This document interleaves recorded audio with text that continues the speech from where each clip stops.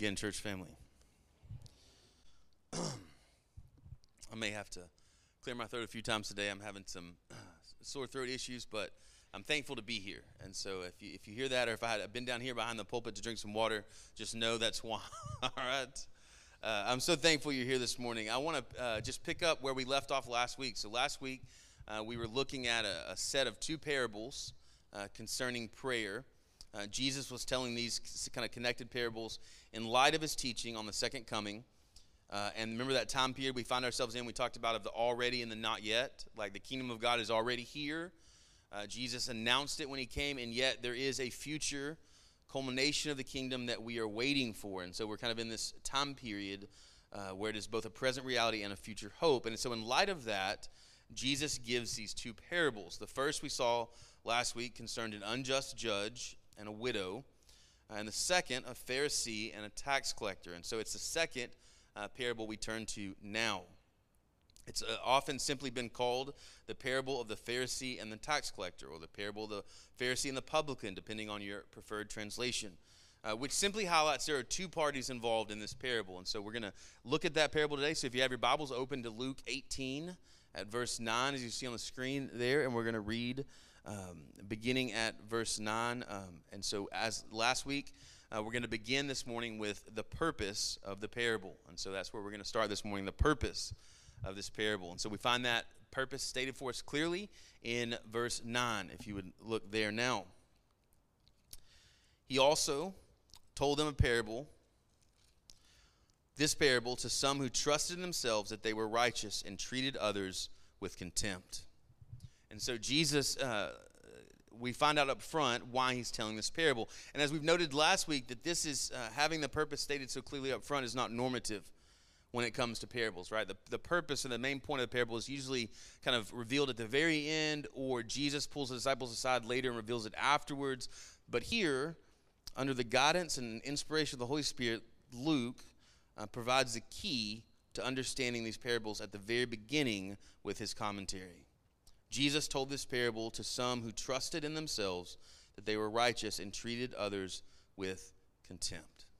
Now, in the first parable we saw last week, it was evident that his intended audience was his disciples, right? And his goal was to encourage them to pray always without losing heart. This week, it seems Jesus' intended audience is the Pharisees that started this whole responsive teaching by Jesus when they asked about the kingdom of God, or kingdom of heaven. They said, when is the kingdom of heaven coming? And he launched into teaching about the second coming and then giving these two following parables. So Jesus, seeing what was in their hearts and knowing their minds, knew they needed to understand that their trust was misplaced. They thought they were ready for the kingdom of God to come. And Jesus wants them to understand that their trust was misplaced, and because of that, they were actually treating others with contempt. And so let's spend a few moments looking at Luke's introductory commentary there and its implications. He says, Jesus told this to some who trusted. And the idea there is to be persuaded or to have confidence in something. And so these are people who had confidence, who were assured and persuaded in themselves that they were ready for the kingdom of God. They had confidence in themselves. That is, they possessed this confidence, or they had been persuaded by their own minds. If you ask them, are you righteous? They were confident that they were. They were persuaded that they were. That they were righteous, and that word simply means right with God. Because of their obedience and their actions, they thought they were right with God. And the Bible says, and they treated others with contempt. But literally it means they viewed the rest with contempt. So us, everybody else, right? That's the word. Everybody else that wasn't a Pharisee, everybody else that wasn't as religious as me, they viewed with contempt. That is, they thought they were worth less than they were. They were beneath consideration or deserving scorn. And so those who trusted themselves that they were righteous and had placed themselves above others, this is the parable that Jesus is telling to. And so before we get too comfortable placing the intended recipients of this parable in a category of them rather than us, because that's easy to do, isn't it? Oh, man, those Pharisees. Get them, Jesus. We need to stop and ask ourselves, what does this really look like to trust ourselves and treat others with contempt? This is someone who is convinced that they are right with God, and anyone that isn't as good as them or as right as them is therefore less than they are. And we have to be honest, this kind of thinking isn't confined or limited to first century Pharisees. When a Christian leaves their house on Sunday morning to go to church, and as they look down on all their neighbors whose cars are still in the driveway, as a Christian looks down on the sinners around them for their attitudes, their actions, and lifestyles, and deems them to be one of those people. When a Christian looks down on another Christian because the women of that denomination wear pants, or because they wear long dresses, because they like a different style of music in their church, because they fill in the blank different than me, that I'm better than them. This is the attitude Jesus condemns. It's not limited to Pharisees. Like, this is the attitude that rightfully often gives the world ammunition to look at the church and say, hypocrites. Because they see us saying one thing and doing another, because our brand of Christianity, our way of doing things is right, and therefore everyone else is beneath us. This is the attitude Jesus is condemning. And listen, have you not ever, even for a moment, thought because you went to church more faithfully, read your Bible more faithfully, served more faithfully, have you never honestly thought for a moment you might be better than someone else? Look at your neighbor and say, I've done that. And if your neighbor didn't say that, look at him and say, quit lying in church. Because this is the natural tendency of man, to compare ourselves to other people. You see it with kids. It's natural. I'm taller, I'm faster, I'm like, right? It becomes a thing immediately when people get together. Like, we do this, it creeps in, and this is what self-righteousness is, and it only exists in comparison of others. The way I measure my rightness or righteousness with God, or the way I measure my confidence, is look at someone else and say, I'm doing better than they are, so I must be okay. I'm not a murderer, right? I've never cheated on my spouse. I don't lie on my taxes. I go to church every time the doors are open. I'm better than them. And this is why I think Jesus ties these two things together. Trusting in ourselves and treating others with contempt. When we make others our standard of goodness in comparison to feel better about ourselves, the other side is we have to start viewing them worse and worse, right? If I'm constantly looking to be better than them, I'm constantly pushing them down, and I'm constantly exaggerating their faults, right? So that I can be that much better, that much more righteous. And so if my righteousness is found in my view of myself and in comparison with others, the natural tendency is then to begin to look at others with contempt. So listen, Jesus wasn't just talking to the Pharisees. Like this, we can't just put this in a little box and say, man, Jesus got those Pharisees. He gave them a good lesson. Man, this was good. Jesus is talking to anyone who will be faced with the opportunity to compare their religious obedience with someone else and then use that comparison to feel secure or good about themselves. This parable is for us. I believe this is a danger for every single one of us, and so I pray we would all listen closely to this parable that Jesus gives because it is for us. So let's look at this parable that Jesus gives.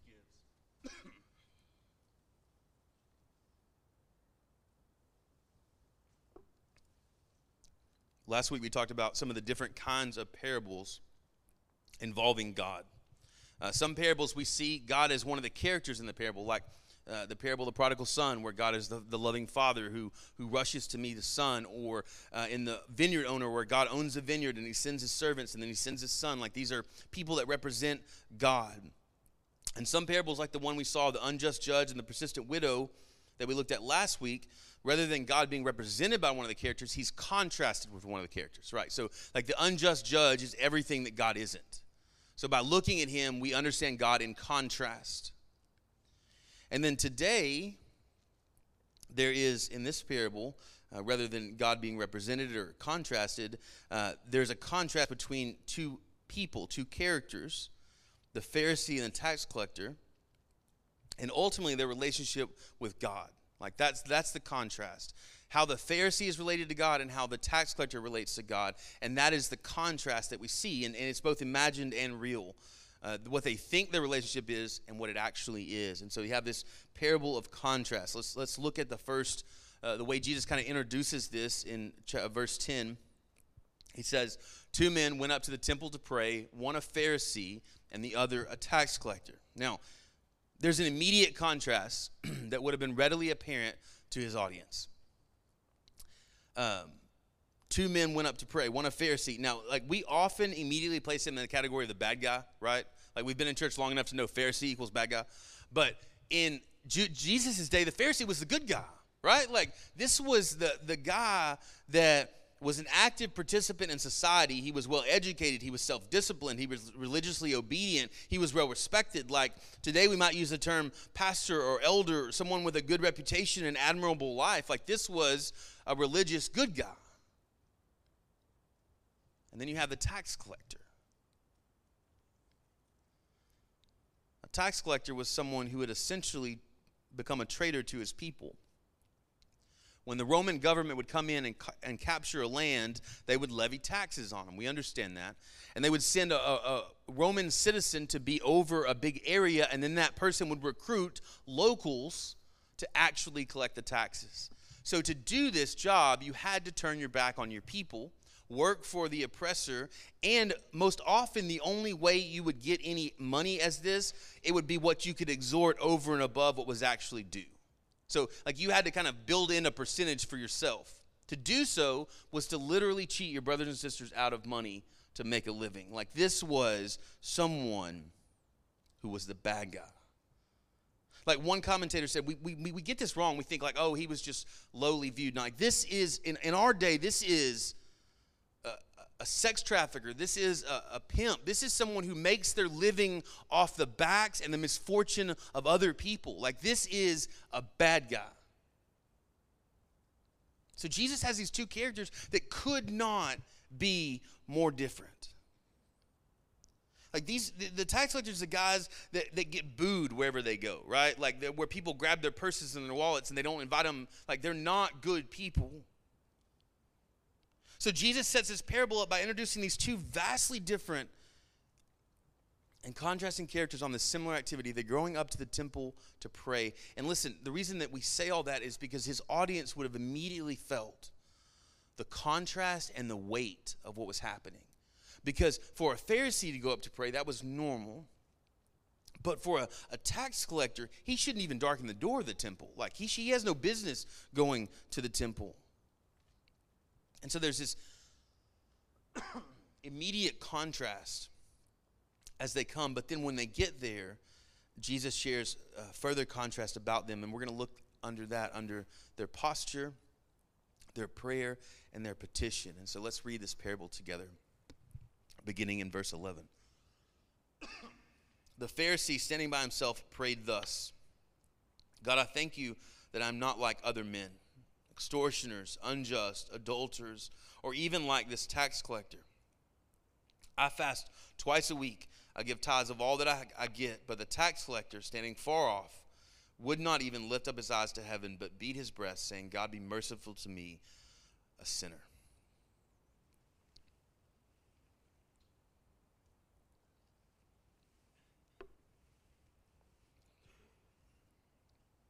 So let's look at their posture. You have the posture of the Pharisee. The Bible says he is standing, and we have to believe most likely as close as he could get. Like in the temple system, you had kind of the outer court of the Gentiles, and then you had the court where Jewish women could come, and then you had this inner court for Jewish men, and then you had the inner court for the priests where the sacrifices took place, and then the holy place, and inside the Holy of Holies. Like this was the system of getting close to the presence of God. And so as a Pharisee, he could come all the way to the inner place, but not into where the sacrifices were. That was reserved for the priest. But he could get close to as close as anyone could. And so he's standing there, and we know he's aware of his surroundings because he knows the tax collector is there, right? So his posture is one, he's up, he's looking, he's observing what is happening. His head is up. The Bible says he prayed head up, eyes towards heaven, confident and assured. This is his posture. He is proud to be there, right? And then in the corner, you have a tax collector. The Bible says standing afar off, would not lift his eyes to heaven, beat his breast. He came to the temple at the time of sacrifice and presumably into the court of Israel, but from the sound of it, he only got just inside. He stood as far off as he could in the place where he was allowed as a Jewish man. And he wouldn't look up. He wouldn't look to heaven. He wasn't looking around. Like his posture was head down. Draw near God, not presumptuously like the Pharisee, but reverently. So you have this very different posture immediately. One who is standing there as though he belongs there, and one who is just grateful to be in the corner, right? Head down. So you have this posture of pride, this posture of humility. And then what's the prayer of the Pharisee? Thank you, God, that I'm better than all these other men. I've kept myself from large sins. I'm not aggressively greedy. I'm not deceitful to others. I'm not an adulterer. I'm not a traitor. Let me list the good things that I do. I go above and beyond what is required religiously. The fast was only required once a year, and he fasted weekly. Tithing, according to the law, was only certain crops, but he tithed everything. Like, so he's saying, like, I go above and beyond what is required of me. And listen, everything in this prayer is not necessarily bad. On Wednesday night, we talked about how Jesus calls us to be above and beyond just generous, right? Like he calls us to live generously. But it's not what was in his prayer that condemns him. It was what was missing from his prayer that condemns him. So his prayer was all about what he did and what he didn't do, and there was nothing else. But listen to the prayer of the tax collector. Be merciful to me, a sinner. Literally, the sinner. The language here is like, if there ever was a sinner, it's me. Like, I'm the sinner. Not a sinner. It's not, hey, I'm not as bad as so-and-so, right? It's I'm the worst one there is. I'm the sinner. This is his prayer. Be merciful to the sinner. Excuse me. It reminds us when Paul says, this saying is trustworthy and deserving of full acceptance, that Christ Jesus came into the world to save sinners, of whom I am the foremost. That's what Paul said. He said, I am the sinner. And maybe he got the language from here, but here in Jesus' story, the prayer of the tax collector is that God would be merciful to him, the sinner. So as we look at their posture, you have the Pharisee standing proudly, whose prayer is all about what he does and doesn't do. And so we have to ask, what was his petition? I mean, why did he come to the temple to pray? What was he asking God for? There's nothing immediately obvious because he makes no formal request, right? He doesn't ask God for anything. But I think if we look at what he says, we can discern what he's asking. He's asking for praise. Listen to what he says, right? Look at what I do on your behalf, God. Look at how righteous I am. He gives the faintest nod to God, and then his prayer is all about himself. He uses I some like 5 times in this little short prayer. Like, God, look at me. That's the petition, right? The petition is, I'm good, look at me. And Jesus has already condemned this kind of prayer before. In Matthew 6, he says, when you pray, don't be like the hypocrites. For they love to stand and pray in the synagogues and at the street corners that they may be seen by others. Truly I say to you, they have received their reward. What they wanted was to be seen and praised by men. And Jesus says they received their reward, or in a sense, they received what they were asking for in the first place. Their petition is one of praise. When your righteousness is built on self, you need people to prop you up in praise. You need people to tell you how good you are. And so the Pharisee had heard it from the people on the corner when he stood and he prayed aloud and he had all the good words and he had all those things. And people would say, man, I wish I could pray like you. Well, he felt good about himself, right? Or when he said, no, thank you, I can't accept your invitation, I'm fasting. If you couldn't tell by the dirty, disheveled hair, right? I'm fasting. Man, I wish I could fast like you, right? Like, he got all the praise. And so then there's only one person left that he needs praise from. He's got to get it from God. So he goes to the temple and he says, I fast and I tithe. And I've never done any of these things. And so his petition is one of praise and recognition. The petition of the tax collector is much different. He's asking God to be merciful to him. And the key to understanding that is to understand the word merciful, which is the word propitiated. Literally, be propitiated to me. It's a very kind of unusual word in this way. It's used only in this kind of sense once else in the New Testament. And it's used in the sense of making reconciliation by sacrifice. In Hebrews, it's used this way, and this kind of helps us understand it. Therefore, he, Christ, had to be made like his brothers in every respect so that he might become a merciful and faithful high priest in the service to God, to make propitiation for the sins of the people. For because he himself has suffered when tempted, he is able to help those who are being tempted. To be the propitiation is to be the sacrifice that makes the relationship with God possible, right? So the tax collector is looking at God and saying, reconcile me by doing on what only you can and I can't, right? He sees his need to be reconciled. He sees his sin, and he says, God, you're the only one that can fix this. Be my propitiation. Reconcile me to yourself. So here's the two different pictures we have. You have the proud, self-centered, look at me prayer, and then you have the humble, God-centered petition, have mercy on me. What a contrast that Jesus paints here. Two men go up to pray.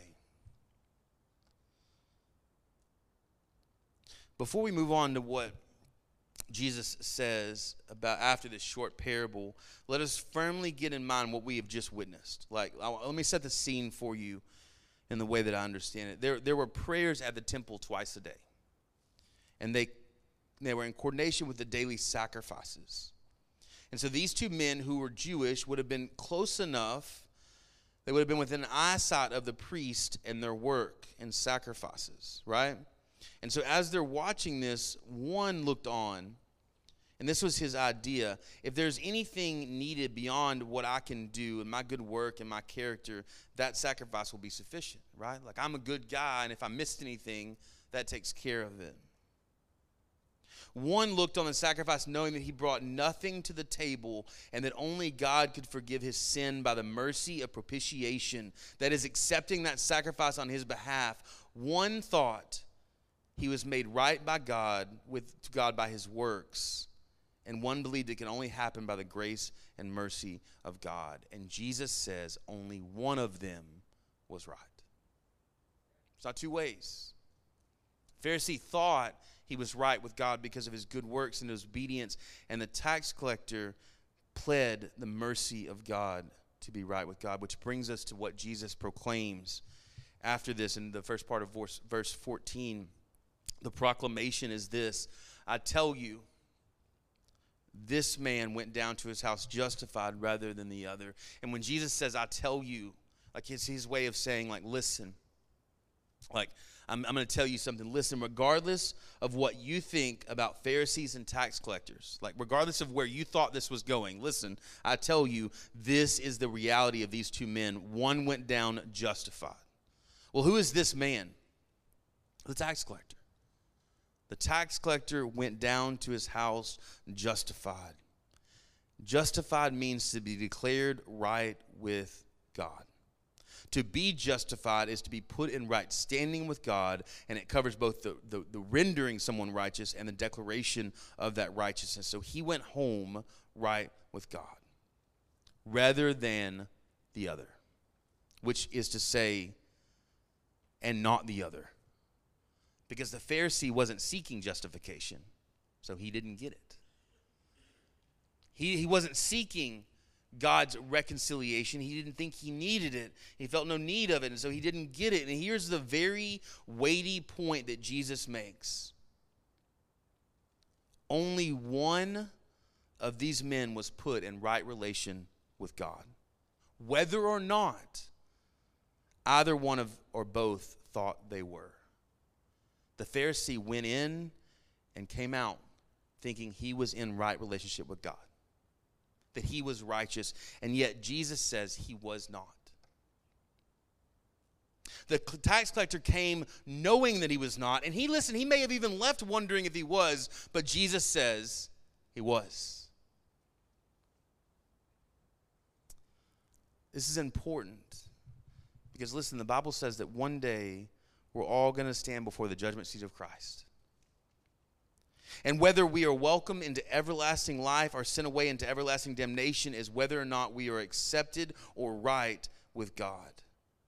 And as Jesus clearly shows here, it's not whether we think we are. It's whether God says we are. So what do we do with that? Where do we go from there? Jesus finishes his application of this parable by introducing this principle, often repeated in the kingdom of God and in Scripture. And I want to share that with you briefly, the principle. Jesus finishes this whole block of parables here with this. For everyone who exalts himself will be humbled, but the one who humbles himself will be exalted. Anyone, all people, everyone who elevate themselves, raises themselves up, will be brought low by God, and everyone who lowers themselves will be lifted up and raised to honor. Like, this is the often repeated scripture from the Old Testament to the New. Now, we looked at this a few months ago when Jesus told this parable of the wedding feast, when the people were trying to find the best seats. He finished that parable with this same thing. For everyone who exalts themselves will be humbled, and he who humbles himself will be exalted. He says it many different ways and many different times. It says it in the Psalms 51. It talks about how the sacrifices of God, that what is acceptable to God is a broken spirit, a broken and contrite heart. Like, God will not despise those things. In humility. Psalm 138, for though the Lord is high, he regards the lowly, but the proud he knows from afar. Psalms 147, Lord lifts up the humble, but casts the wicked to the ground. Isaiah 57, for thus says the one who is high and lifted up, who inhabits eternity, whose name is holy. I dwell in the high and the holy place, and also with him who is of a contrite and lowly spirit, to revive the spirit of the lowly and revive the heart of the contrite. Like, God, this is a repeated scripture. If you raise yourself up, God is going to bring you down. But if you will lower yourself in humility, God will elevate you and raise you up. He dwells with those who are broken of spirit and contrite. God, listen, God does not tolerate self-righteous pride. Why? Because it's not rooted in truth. This is what I mean. The truth is, all have sinned and gone astray. The truth is, we've all done evil in God's sight. There is none good, no, not one. We all stand utterly guilty before his perfect holiness. So self-righteousness is a lie, and God will not tolerate lies. Why does he withstand the proud? Because they're standing on lies. There's nothing for them to be proud of or to elevate themselves from. And so to stand on any ground of your own merit is to set yourself up to be brought down. Often I think when we hear to exalt ourselves, we think, well, I'm not that kind of person. Like, I don't go around placing myself on a pedestal, right? I don't go around saying I'm better than everyone. If you stand on any ground of your own goodness, you've elevated yourself. That's what Jesus is teaching. Like, to elevate yourself is to be brought low, but to realize that you've got nowhere, nothing to stand on, to be truthful about your condition and throw yourselves on the mercy of God. Those are the ones that God extends an invitation of his imputed righteousness and raises up. We see this clearly in our parable today. Like, one exalted themselves, and God says he went home not right with me. One humbled themselves, and God says he went home right with me. So here's the question I want to ask. What does this look like for a follower of Christ? You say, Pastor, I've thrown myself on the mercy of God. I've humbled myself. I realize I have nothing good to earn my salvation. How do I keep from shifting my confidence from Christ to my own works? Because, guys, it happens. I've seen it. We come before God and we claim to be nothing and to have nothing, and we fall on our face, and then we get up and think, okay, I got it now. And we go through our life as though we earned it. What keeps us from living this way? Listen, Paul gives us what I say is, I'm going to call the model prayer. If you take notes in your Bible, I want you to write by this parable, 1 Timothy 1, 12 through 17. Like, if you want to turn there, you can. Because this is the prayer of the tax collector. This is what it looks like on the other side of that prayer. 1 Timothy 1, verse 12. I thank him who has given me strength, Christ Jesus our Lord, because he judged me faithful, appointing me to this service. Though formerly I was a blasphemer, a persecutor, an insolent opponent, but I received mercy because I had acted ignorantly in unbelief, and the grace of our Lord overflowed for me with the faith and love that are in Christ Jesus. The saying is trustworthy and deserving of full acceptance, that Christ Jesus came into the world to save sinners, of whom I am the foremost. But I received mercy for this reason, that in me, as the foremost, Jesus Christ might display his perfect patience as an example to those who are to believe in him for eternal life. To the King of the ages, immortal, invisible, the only God, be honor and glory forever and ever. Amen. What's the answer? We don't lose our perspective. We realize that we were the sinner. And the only reason we are right with God is because of his overwhelming grace towards us. That on our best day, in our best year, in the best decade of our lives, our religious obedience isn't a basis for self-righteousness, but evidence of God's grace and mercy in our life. That's what Paul understood. Every church he planted, every book he wrote, every disciple he made, it wasn't about his religious obedience. It was about the grace and the mercy of God at work in the sinner.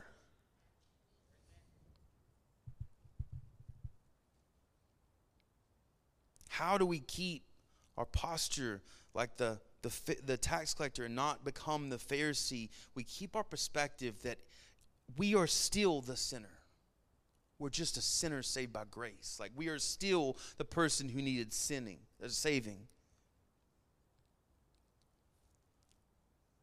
A couple of months ago, we looked at the first place Jesus stated this kingdom principle of exaltation and humility by looking at Jesus' dinner party parable. And as I was reading back over that, I finished that sermon with the following statement, and I couldn't help but restate it here. So here we are, faced with this unavoidable reality that Jesus states so clearly. Those who exalt themselves will be humbled, and those who humble themselves will be exalted. And we have to ask, do I find the position of my heart to be one of exalting myself or humbling myself? Is my understanding of myself that I am a poor, wretched sinner in need of saving, or someone who deserves praise from God?